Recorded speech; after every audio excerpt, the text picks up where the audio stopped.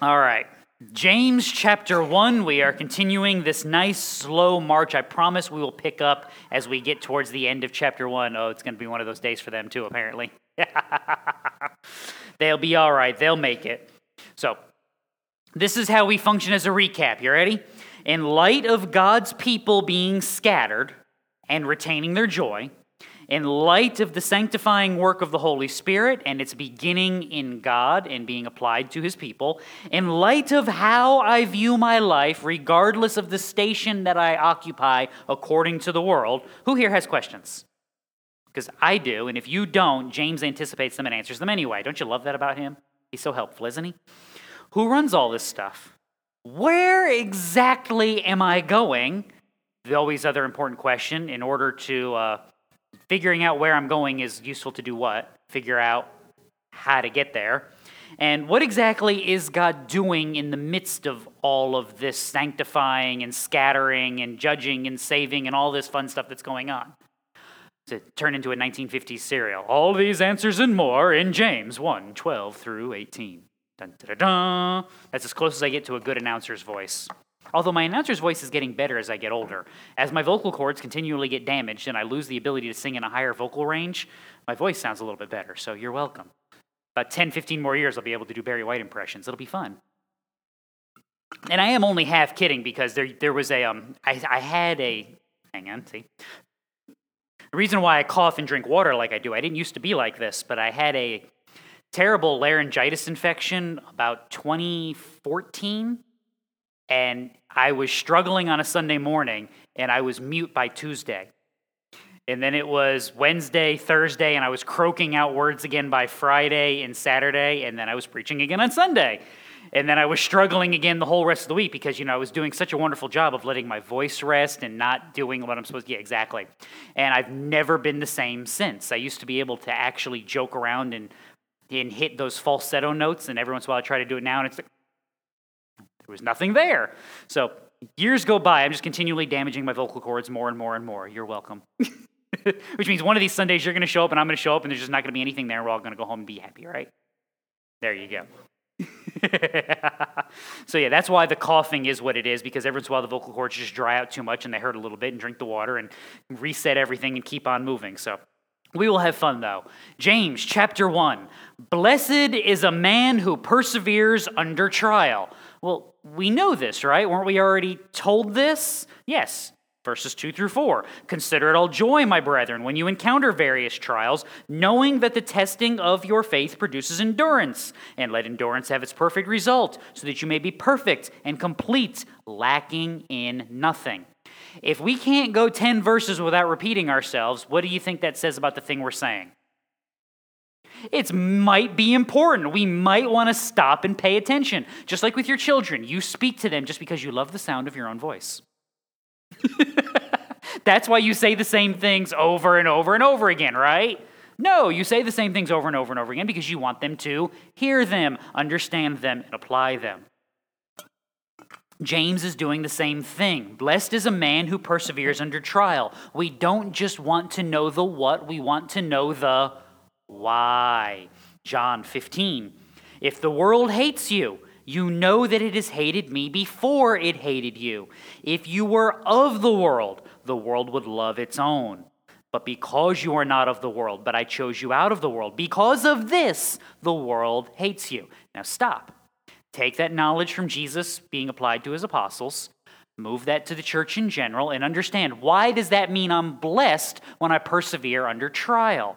Well, because for starting point, I'm facing trial, which means what?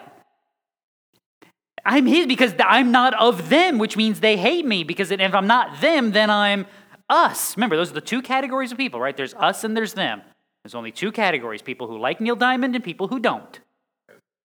See? And I won't tell you what the test is because you're all going to start singing. And either way, you're already doing it in your head right now. Dun, dun, dun. You're welcome. But there's believers and there's non-believers. If you are them, then you are not us. And if you are them, then they don't mind you. If you are us, they do, which means you face trial. So there's your first step. For once he has been approved, he will receive the crown of life, which the Lord has promised to those who love him. More than just the what, though, here becomes your why, your how, and the end result. This is what was actually lived out by Christ. This is applying the wisdom of his life. Hebrews 5. In the days of his flesh, he offered up both prayers and supplications with loud crying and tears to the one able to save him from death. And he was heard because of his piety. Although he was a son, he learned obedience from the things which he suffered, and having been made perfect, he became to all those who obey him the source of eternal salvation. Don't get hung up on the became perfect, by the way. When was Christ not perfect? How do you know that? Yeah, but how do you know? Yeah, but how do you know he was perfect? I mean, I could just tell you he was perfect. See, look, they sacrificed him. That's how you know he was perfect. No, because you look at the life of Christ and you see what? You see that perfection on display. You see the healings and the casting out of demons and the raising of the dead and the making of food. You see the miraculous works that would only be done by the man approved of God. And who does God approve of? Those who are sanctified completely. Those who are perfect and holy and righteous. You see the proof. This is why you know he became perfect. No, he's always been perfect, but his perfection was displayed and demonstrated to you. More though than that, this is what's been promised, Christian. Go back to Matthew 10. Behold, what's the rule? Pay attention, right? I send you out as sheep in the midst of wolves. Does that sound like a fun assignment? Like there's a pack of hungry wolves roaming the countryside. You get to pick an animal to go roam among them. You pick the almighty sheep. Give you an idea how much defense mechanism sheep have. One of these days I'm going to remember to save this and bring it in. I forget where it is. It's like New Zealand or Australia or something. All the weird stuff like happens in the Florida of the world. You know, we have Florida. The rest of the world has Australia. You know that, right? If you didn't, now you do. I want to say it was there, but this guy had sheep and he lost one and assumed it was gone because if you don't find it after a day or so, the odds that you're going to ever find it are slim to none. But they actually found this sheep like 4 or 5 years later. And because no one had sheared it, the thing could barely walk.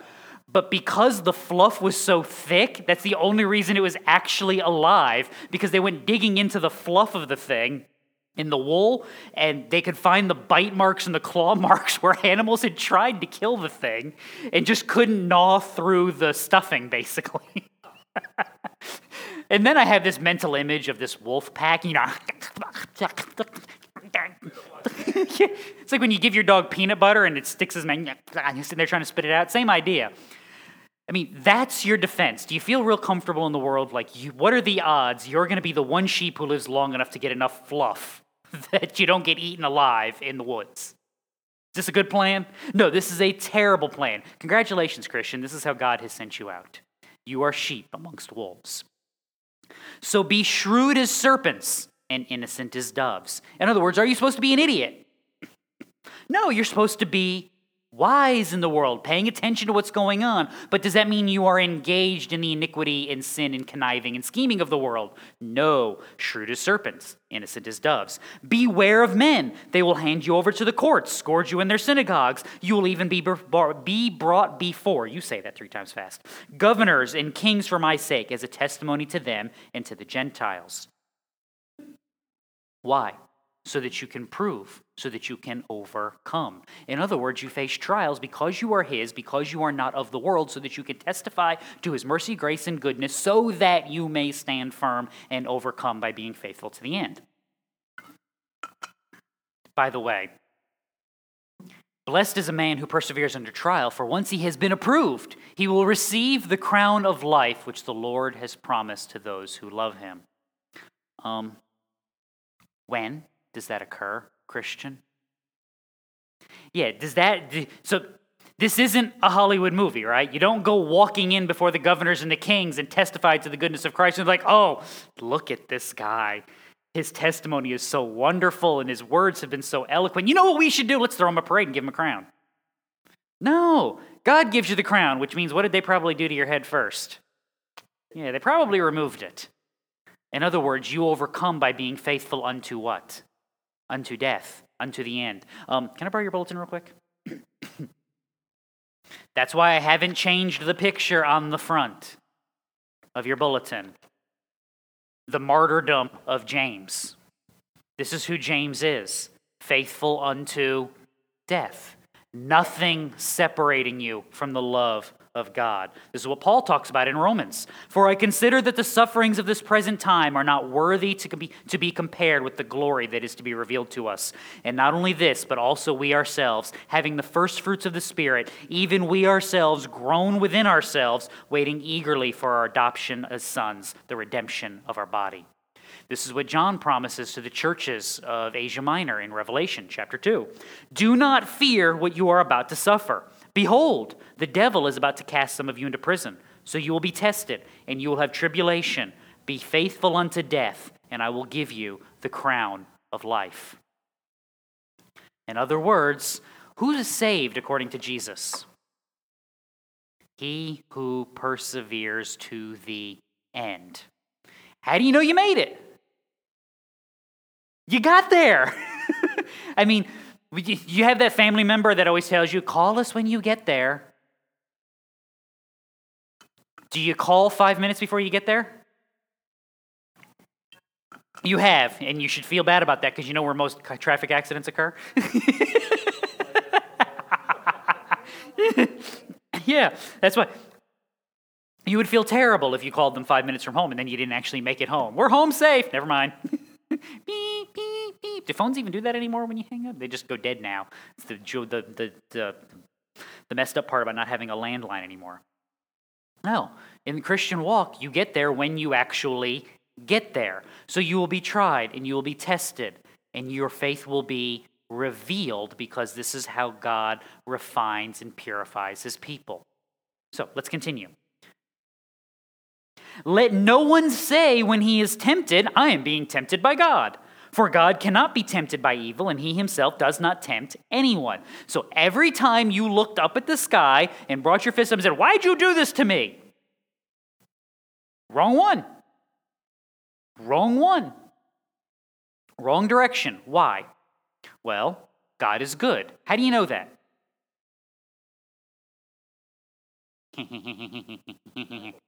The Bible tells me so.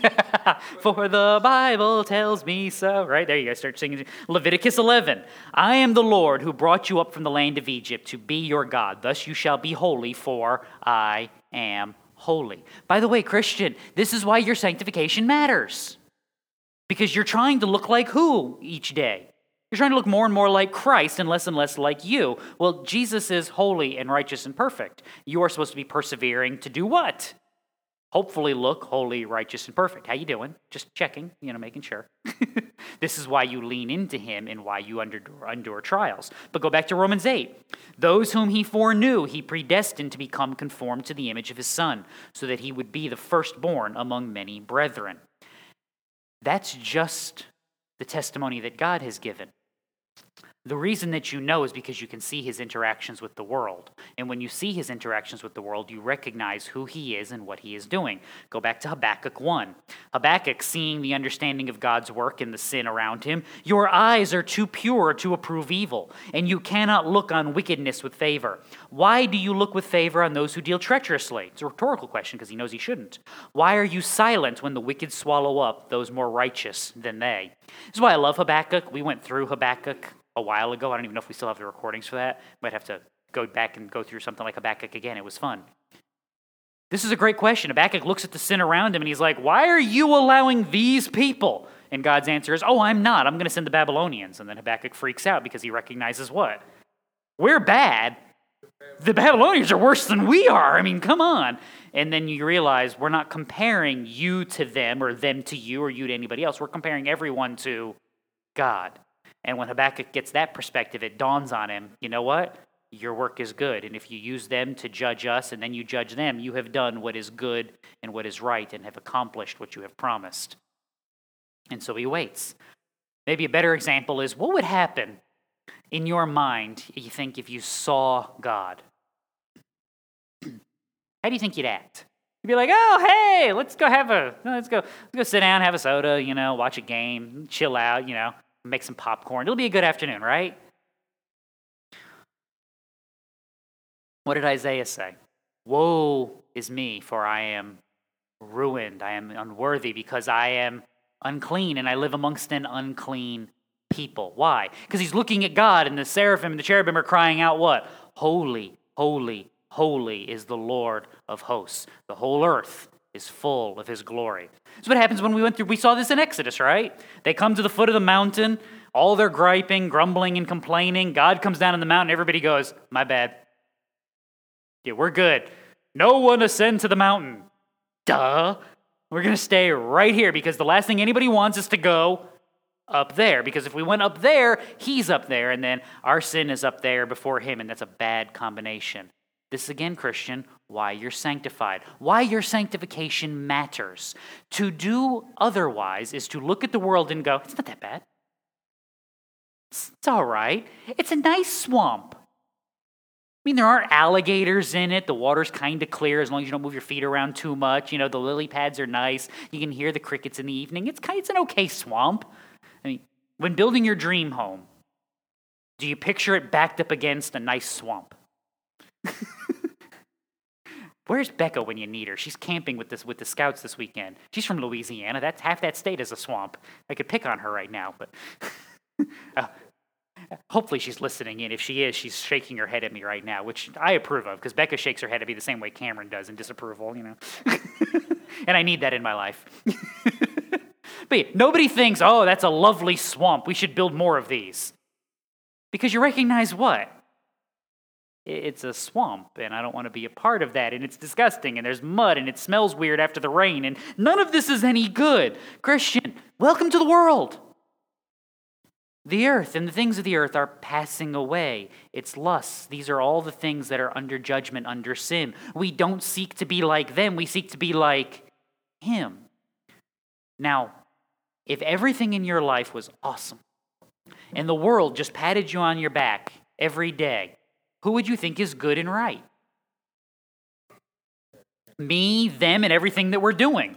And God would be looking down, shaking his head, going, you missed it. You missed it by a lot. We're not Bob Uecker here, just a bit outside. You're way off the mark here. So what must we do? We must have animosity.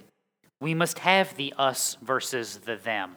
You must be refined. You must be purified. Think of it like chiseling a sculpture. Do you take a big block of marble and be like, ooh, look, it's a lovely block of marble. I'll put that in my kitchen. No, the first thing that happens is what? You got to trim it down to the right size. You want to polish it up. You want to put a nice finish on it. You want work done. Do you go to the museum and they just take blocks of marble and put them on pedestals and everybody oohs and ahs at them? You're like, oh, that's a lovely block of marble. It's not as good as this block of marble over here, though. No. Why are you impressed with the blocks of marble at the museum? Because a skilled craftsman, a sculptor, has done what? He has chiseled, he has worked, he has refined and made it beautiful into something other than just a block of rock. It is now representing something. It looks like something. Christian, welcome to your world. This is what God is doing. This is why you don't blame God. You don't go, what are you doing to me? It is, what is this world doing? Because I recognize where I am going. If I'm butting up against them, it is because either they are trying to drag me down or I am walking a little too close to where I shouldn't belong. So verse 14, instead, each one is tempted when he is carried away and enticed by his own lust. So in other words, where does your sin come from, Christian? You! And my sin comes from me. And then when I'm done finding sin in me, you know where else I find it? In me. And then when I'm done finding it in me, you know where else I find it? In me some more. It is always, always, always in me. I love this. Carried away and enticed. The literal translation is to be lured like a wild animal would be to a trap.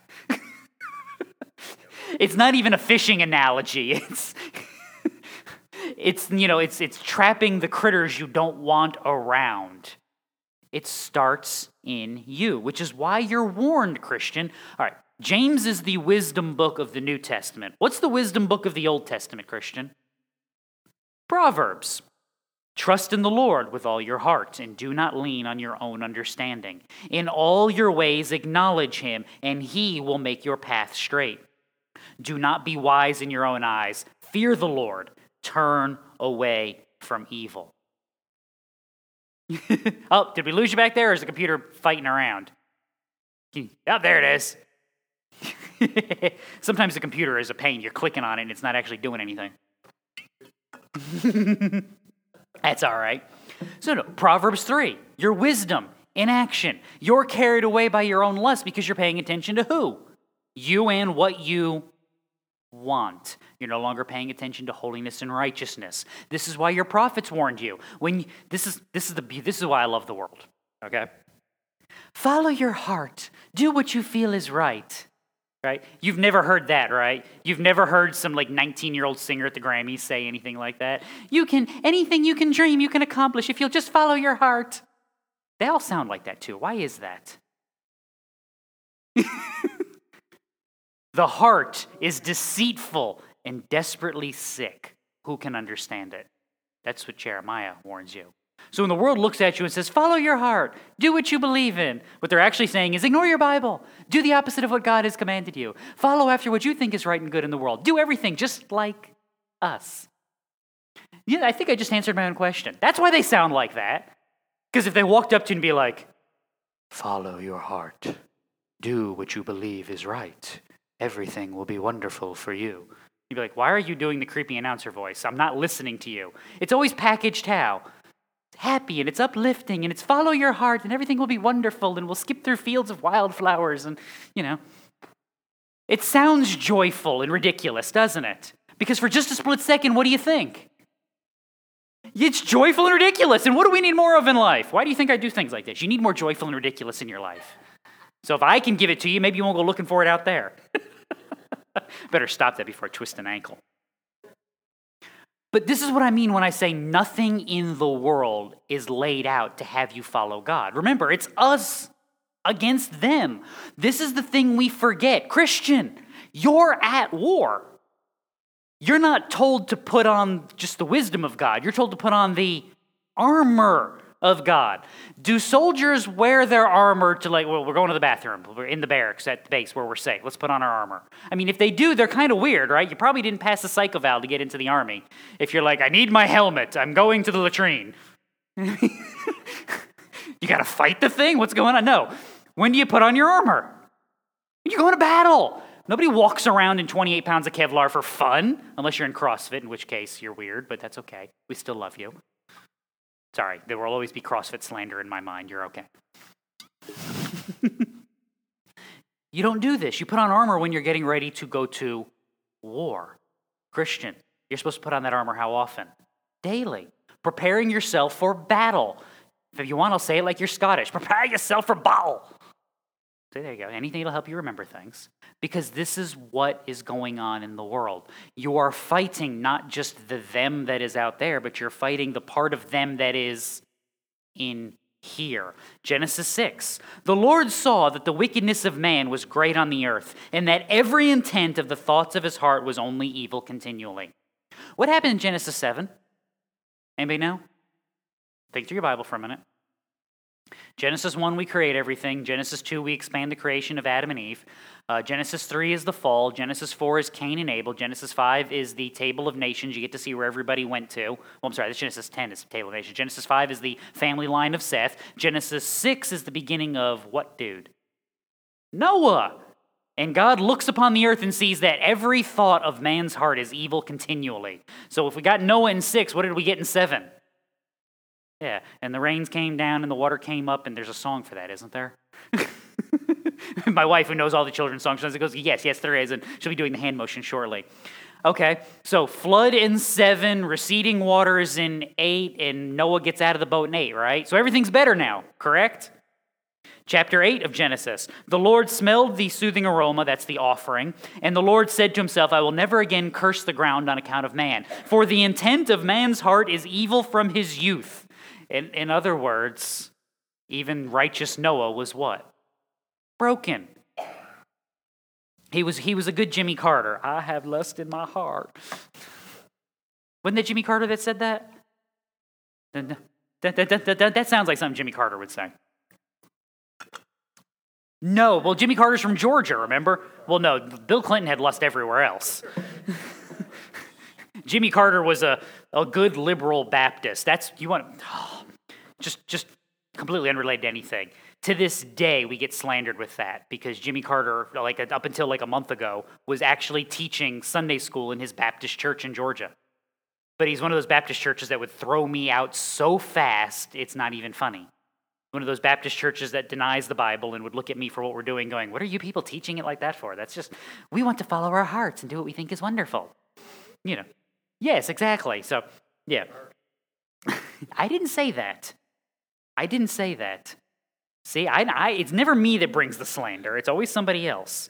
So what happens, Christian? Each one is tempted when he is carried away and enticed by his own lust. Verse 15. Then when lust is conceived, it gives birth to sin. And when sin is accomplished, it brings forth death.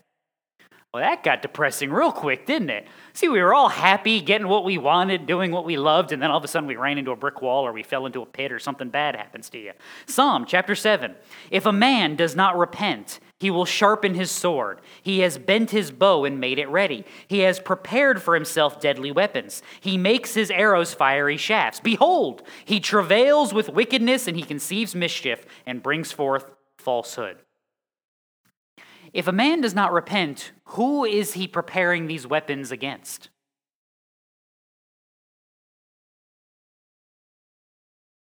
God.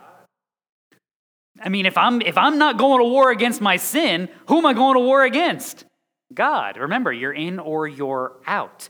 This is the warning that you get. Romans 6. The wages of sin is death, but the free gift of God is eternal life in Christ Jesus our Lord. So what do I do, Christian? I have lusts of the flesh, lusts of the eyes. I am warring against them. But let's be honest. Every once in a while, you start walking this way, right? We're doing really good, and then what happens? And then you look up. Now what? Now what? Verse 16. Do not be deceived, my beloved brethren. In other words, be wary, be watchful, pay attention. Or, to quote what James said, have wisdom. Remember this for the rest of this book. When James is warning you that if any of you lacks wisdom, let him ask of God. Why do you want wisdom, Christian? Well, because God is wisdom, because I need to be wise in this world to follow after him. Because again, what in this world is set up to pull you closer to God, or maybe to push you closer to God would be a better description? Nothing. Which means you are forever going out into the world and having to do what? Discern, evaluate, think through what is going on around you. You are forever having to make decisions, choices, and observations in wisdom with the knowledge of who God is, what he has done, what you are, what's going on in this world, and what God has done about all of those things. When James is warning you to walk in wisdom, to be wise in the midst of God, he is warning you to be sanctified. He is warning you to walk in your salvation. Walk away from the world. Wisdom, again, it's our trivia question, right? What do I tell you almost every week? We give you this trivia question so that one day you will be challenged to a life or death duel in Bible Trivial Pursuit, and you will win. Yeah, it'll be like Devil went down to Georgia. He's going to slam into you with a Buick in traffic and pull out a board game and be like, for your soul, let's go right now. That's not how this works, is it? No, I don't. I almost said something I was going to regret. I care that you know the answer. But if all you know is the answer, we have failed. Okay? We have failed. I don't want you to just know the answer. I want you to know why the answer matters. I want to be training and teaching you how to think through things. This is one of those conversations you have. You ever want to know the difference between a good school and a bad school, a good teacher and a bad teacher? Bad schools and bad teachers teach you what to think. Good schools and good teachers teach you how to think. Do you see the difference? This is why I actually enjoyed teaching history to middle and high schoolers. Because terrible history teachers give you history for what purpose? So that you can sit down in the exam and go, the French Revolution began in 1789 with the storming of the Bastille, and then we beheaded Louis, and I don't care which one it was, and It's just numbers and it's dates and it's names on a page. I don't care. Why do we study history? Because it's a revelation of God and his work and the unfolding of humanity, either in submission or in rebellion to him. You can see the working out of the fruits of worldviews when you look at human history. You are living in a world that is a direct reaction to things that happened 400 years ago. Your postmodern philosophical concept, and I don't just mean yours, but I mean the postmodern philosophical concept that lives in the world. If you have no idea what I just said, this is why nobody knows what bathroom to use. Because we have adopted a postmodern worldview in the world. And what that says is that all truth is unknowable. Well, why do they think like that? Because they got to the other side of World War II and it was a rejection of modernism. Modernism was the idea that through human accomplishment, human achievement, and human progress, we are making the world a better place. Well, World War I and World War II proved what? For all our technological advances, for all our peace treaties and all our interconnected, works and things we did with ambassadors, what did we really just create? Better, more efficient means of doing what? Killing the people I don't like. And the more technology we have, the more likely we are to kill the people we don't like. So they looked at it and said our progress is bad because our progress is too based on objective fact. We need to recognize that truth is now subjective. And there is a way that you live and a way that I live, and we need to learn how to live together and deconstruct the ways that we think about these things. This is the world you live in. That's a reaction to modernism, which was a reaction to Enlightenment thinking in the 17th and 18th centuries, which was a reaction to Romanticism, which was a reaction to the Renaissance, which was a reaction to what was created in the Reformation and the mindset and challenging of authority. I just went back 600 years. I mean, I did it quickly, but you're living in a world that is directly related to the centuries that have come before you. Now, is that how your history class was presented? Because more than likely you were told what to think. Now, I tell you all of that because welcome to your Bible and the wisdom of Scripture. James wants you to be wise. Meaning, while he is telling you somewhat what to think, he is more worried about telling you how to think, to evaluate, to understand, and where your trust should be located. Because when you anchor those things rightly and now go out into the world, you cannot go off course. Okay? Now keep in mind, when I say you cannot go off course, when do you reach the destination? At the end of the journey. So when I say, all right, bad analogies. I should have brought like a rope or something with me, but this is what happens when you don't plan these things ahead. So I've cast my anchor. I've set myself on Scripture, and I am traveling the road of life. I cannot go off course because my anchor is here, and it's straight line to there, right? So what happens when stiff wind blows along? Did I stay on the course? No, I got off for a little while. But because I have an anchor, because I have a starting point, I can always do what? I can always come back to my right course. Christian, this is what your sanctified life looks like. This is what it looks like to have an anchor in the wisdom of God. Is that you're going to be blown here and there, tossed around on occasion, but the anchor will hold and you will persevere unto the end. This is the difference from the person who walks away, the person who practices sin, who indulges in sin, and the person who falls into sin. You understand the difference?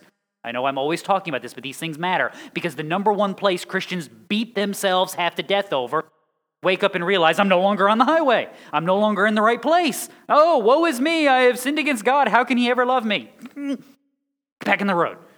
Get back on the right track and keep moving forward because that's the work that he is doing. You got a big temptation. You fell into sin. I get that. You came out. Why? Because he didn't forsake you. He didn't forget you. His work was good. He persevered when you did not.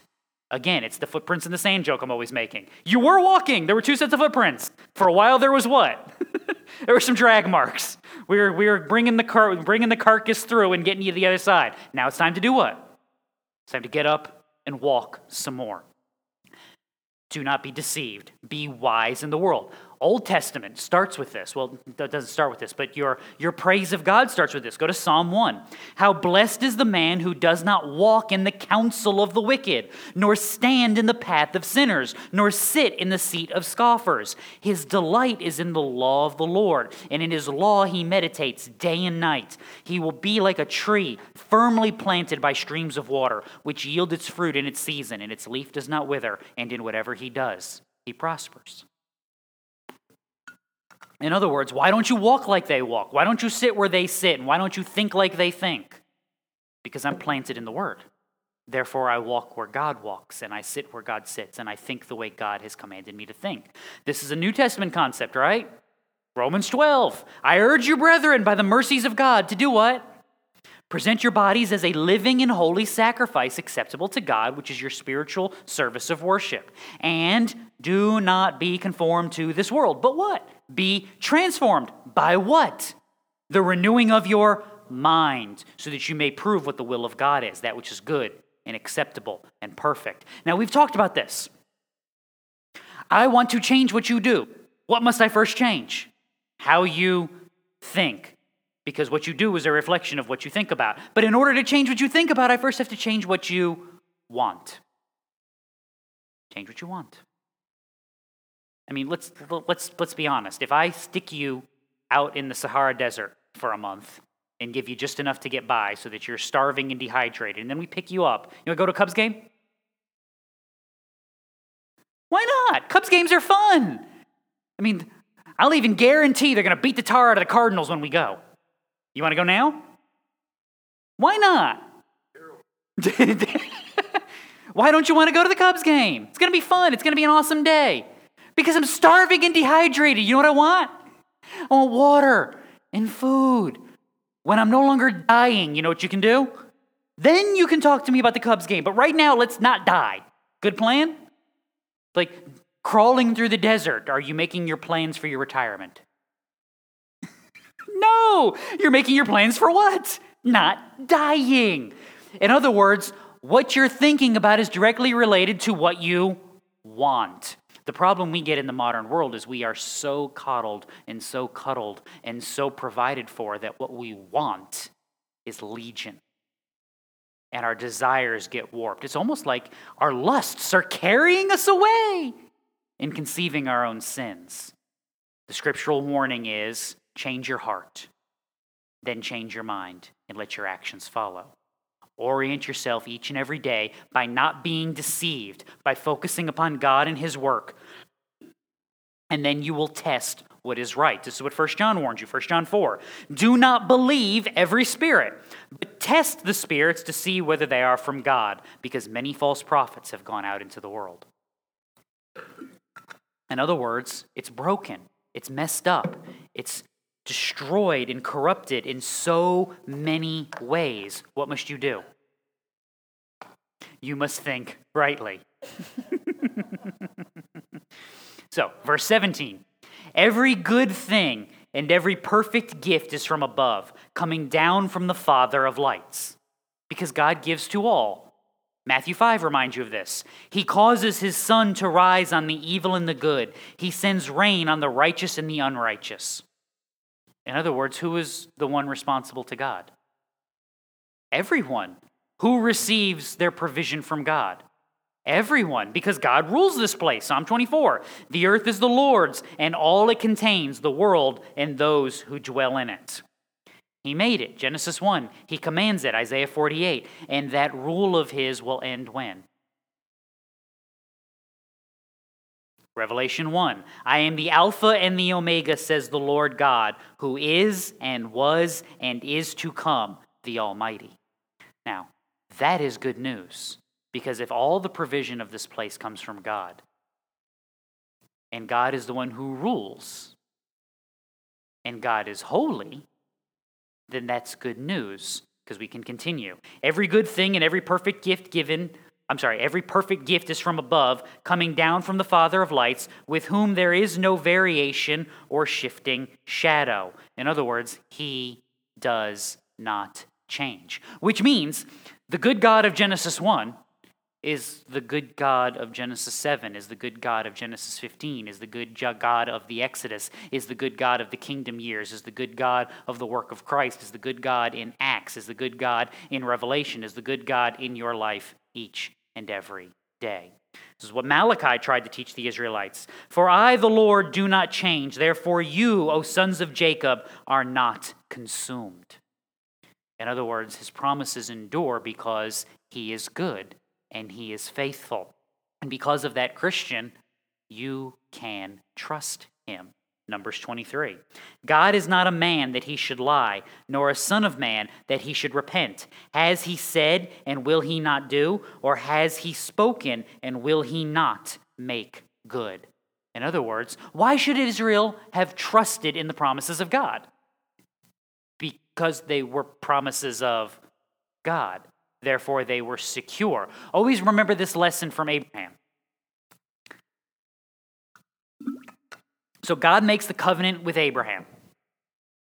Abraham cuts the animals, places them down. Now, what's supposed to happen in a covenantal ceremony is both parties are supposed to then pass through the pieces of critter, and then they have a meal together, and there's all sorts of other rituals that go into the meal. The main symbolization of this is you're making a deal with the other person. And what you're saying is for all those gathered around, because you don't just make a deal by yourself, but you make a deal with your clan and your family and the whole bit. So what you're saying is if either one of us reneges on our deal, you're telling the clans and the family members to do what? Like these animals, that's what you do to us when we break the deal. Aren't you just so glad the bank just wants you to sign paperwork now? Although, it would be a lot more entertaining to go get a mortgage if you had to go cut a chicken in half at the bank and walk through it. Banks would be a lot more interesting, wouldn't they? You'd probably take the lady at the bank a lot more seriously. Like, don't you argue with me. Dead chickens laying on the floor somewhere. There's feathers attached to the ceiling.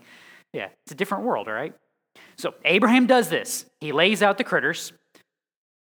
And then Abraham walks through the critters with God, right? No, Abraham goes and passes out because God puts him in a deep, deep, dark, dark. That's the literal Hebrew translation. It's a deep, deep, dark, dark. It's a terrifying sleep, the blackest of black. And God passes through. And God swears by what? That he will accomplish everything. Himself. Why? See, why do you look at somebody and go, I swear to God, I'll do it? Why do you say that? I swear on my mother's life. Because the assumption of that is what? That your mother's life is something that is precious to you and important. Why do you swear by God? Because the assumption is that God is important, something bigger than yourself. You're God. What's next up the totem pole? There isn't anything.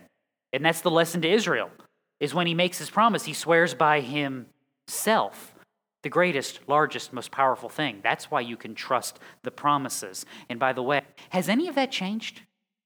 No, that's why Hebrews tells you what? Jesus Christ is the same yesterday, today, and forever. In other words, none of this has changed because God hasn't changed. So, verse 18. In the exercise of his will, he brought us forth by the word of truth, so that we would be kind of first fruits among his creatures. Here's James's big giant so what. I always tell you, I haven't said this in a while, the shame on me. So, bad Michael.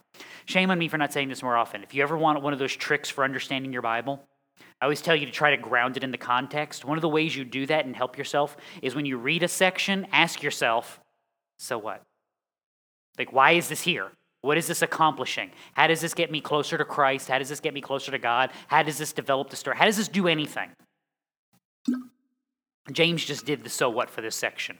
In the exercise of his will, he brought us forth by the word of truth so that we would be a kind of first fruit among his creatures. Remember, this was our lesson about James and who he is, that God's work works, that God actually accomplishes something for his people. Go to John 3.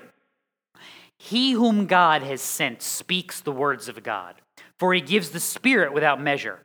The Father loves the Son and has given all things into his hand. He who believes in the Son has eternal life, but he who does not obey the Son will not see life, but the wrath of God abides on him. If you'd like to expand on that idea, go read Ephesians 1 for homework. The work of God actually accomplishes something in your life. It redeems you. It changes your heart, renews your mind, and gives you a new path, anchors you so that you cannot go astray, and then strengthens you so that you will persevere into the end. That's a whole lot of you not doing a whole lot, is it? That's very good news, because what's the history of humanity?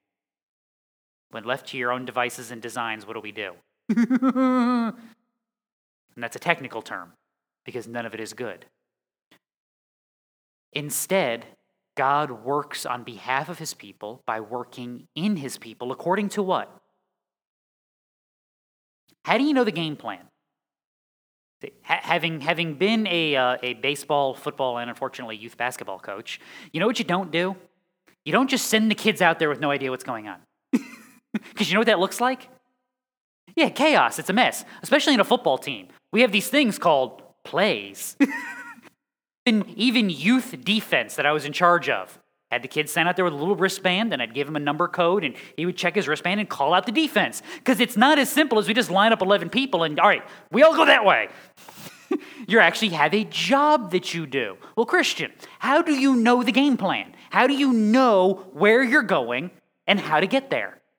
Because God, who's accomplishing this work in you, is doing it according to his promises, which are contained in his word.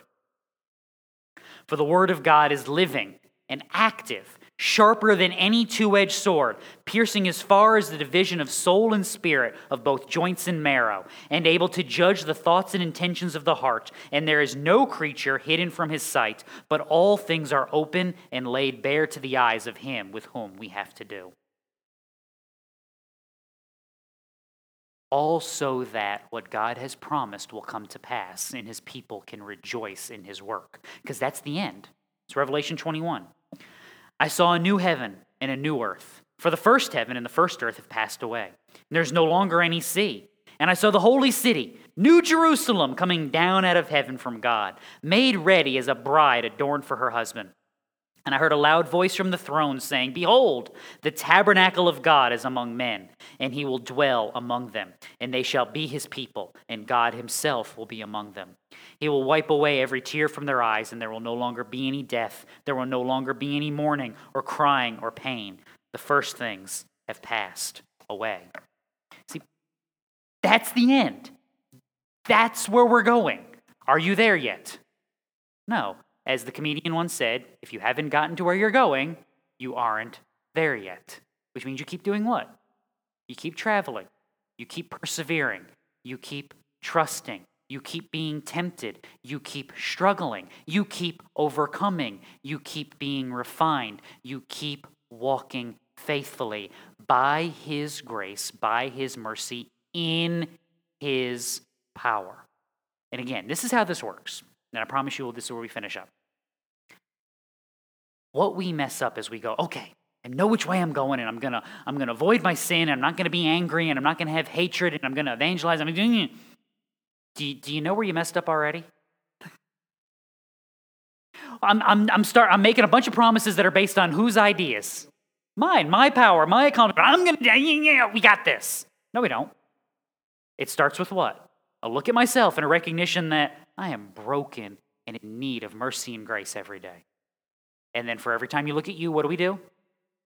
We look back at Christ repeatedly, because I'm now reminded that you are gracious and you are good and you have redeemed me. And the path that I travel because you have placed me here. And the perseverance that I have is because you have worked within me. Now, my life is an offering. It's no longer an accomplishment. And that mindset makes all the difference. Because when it's an accomplishment, we start patting our back and we start... And then the brokenness comes out. Because we've forgotten where we stand and we've forgotten why we stand. But when it's an offering, it doesn't matter. Because I know it isn't good. Because I'm not good. But I know that in Christ, he makes it good. And that he picks up where I am lacking. He accomplishes where I fail. And he completes where I fall short. Therefore, I can rest and trust in him, knowing that as I offer, and even if I fail to offer this time, I can offer next time. Because while I've been carried about and moved a little bit here and there, what am I still doing as I travel? I'm getting back on track. I'm getting back on track day by day. And I know that it is his work that brings me together. And that, you know what? The thing that tripped me up last time, you know what it's not going to do? Not going to trip me up next time. Because we can see that one coming. And he has chiseled that part off. And that thing that was dragging me down, he has removed. And I can be strengthened by all that he is. And I can observe this world. And I can think through this world because I have his wisdom, his heart, his mind, his understanding, his mercy, his grace, my offering. Let's pray.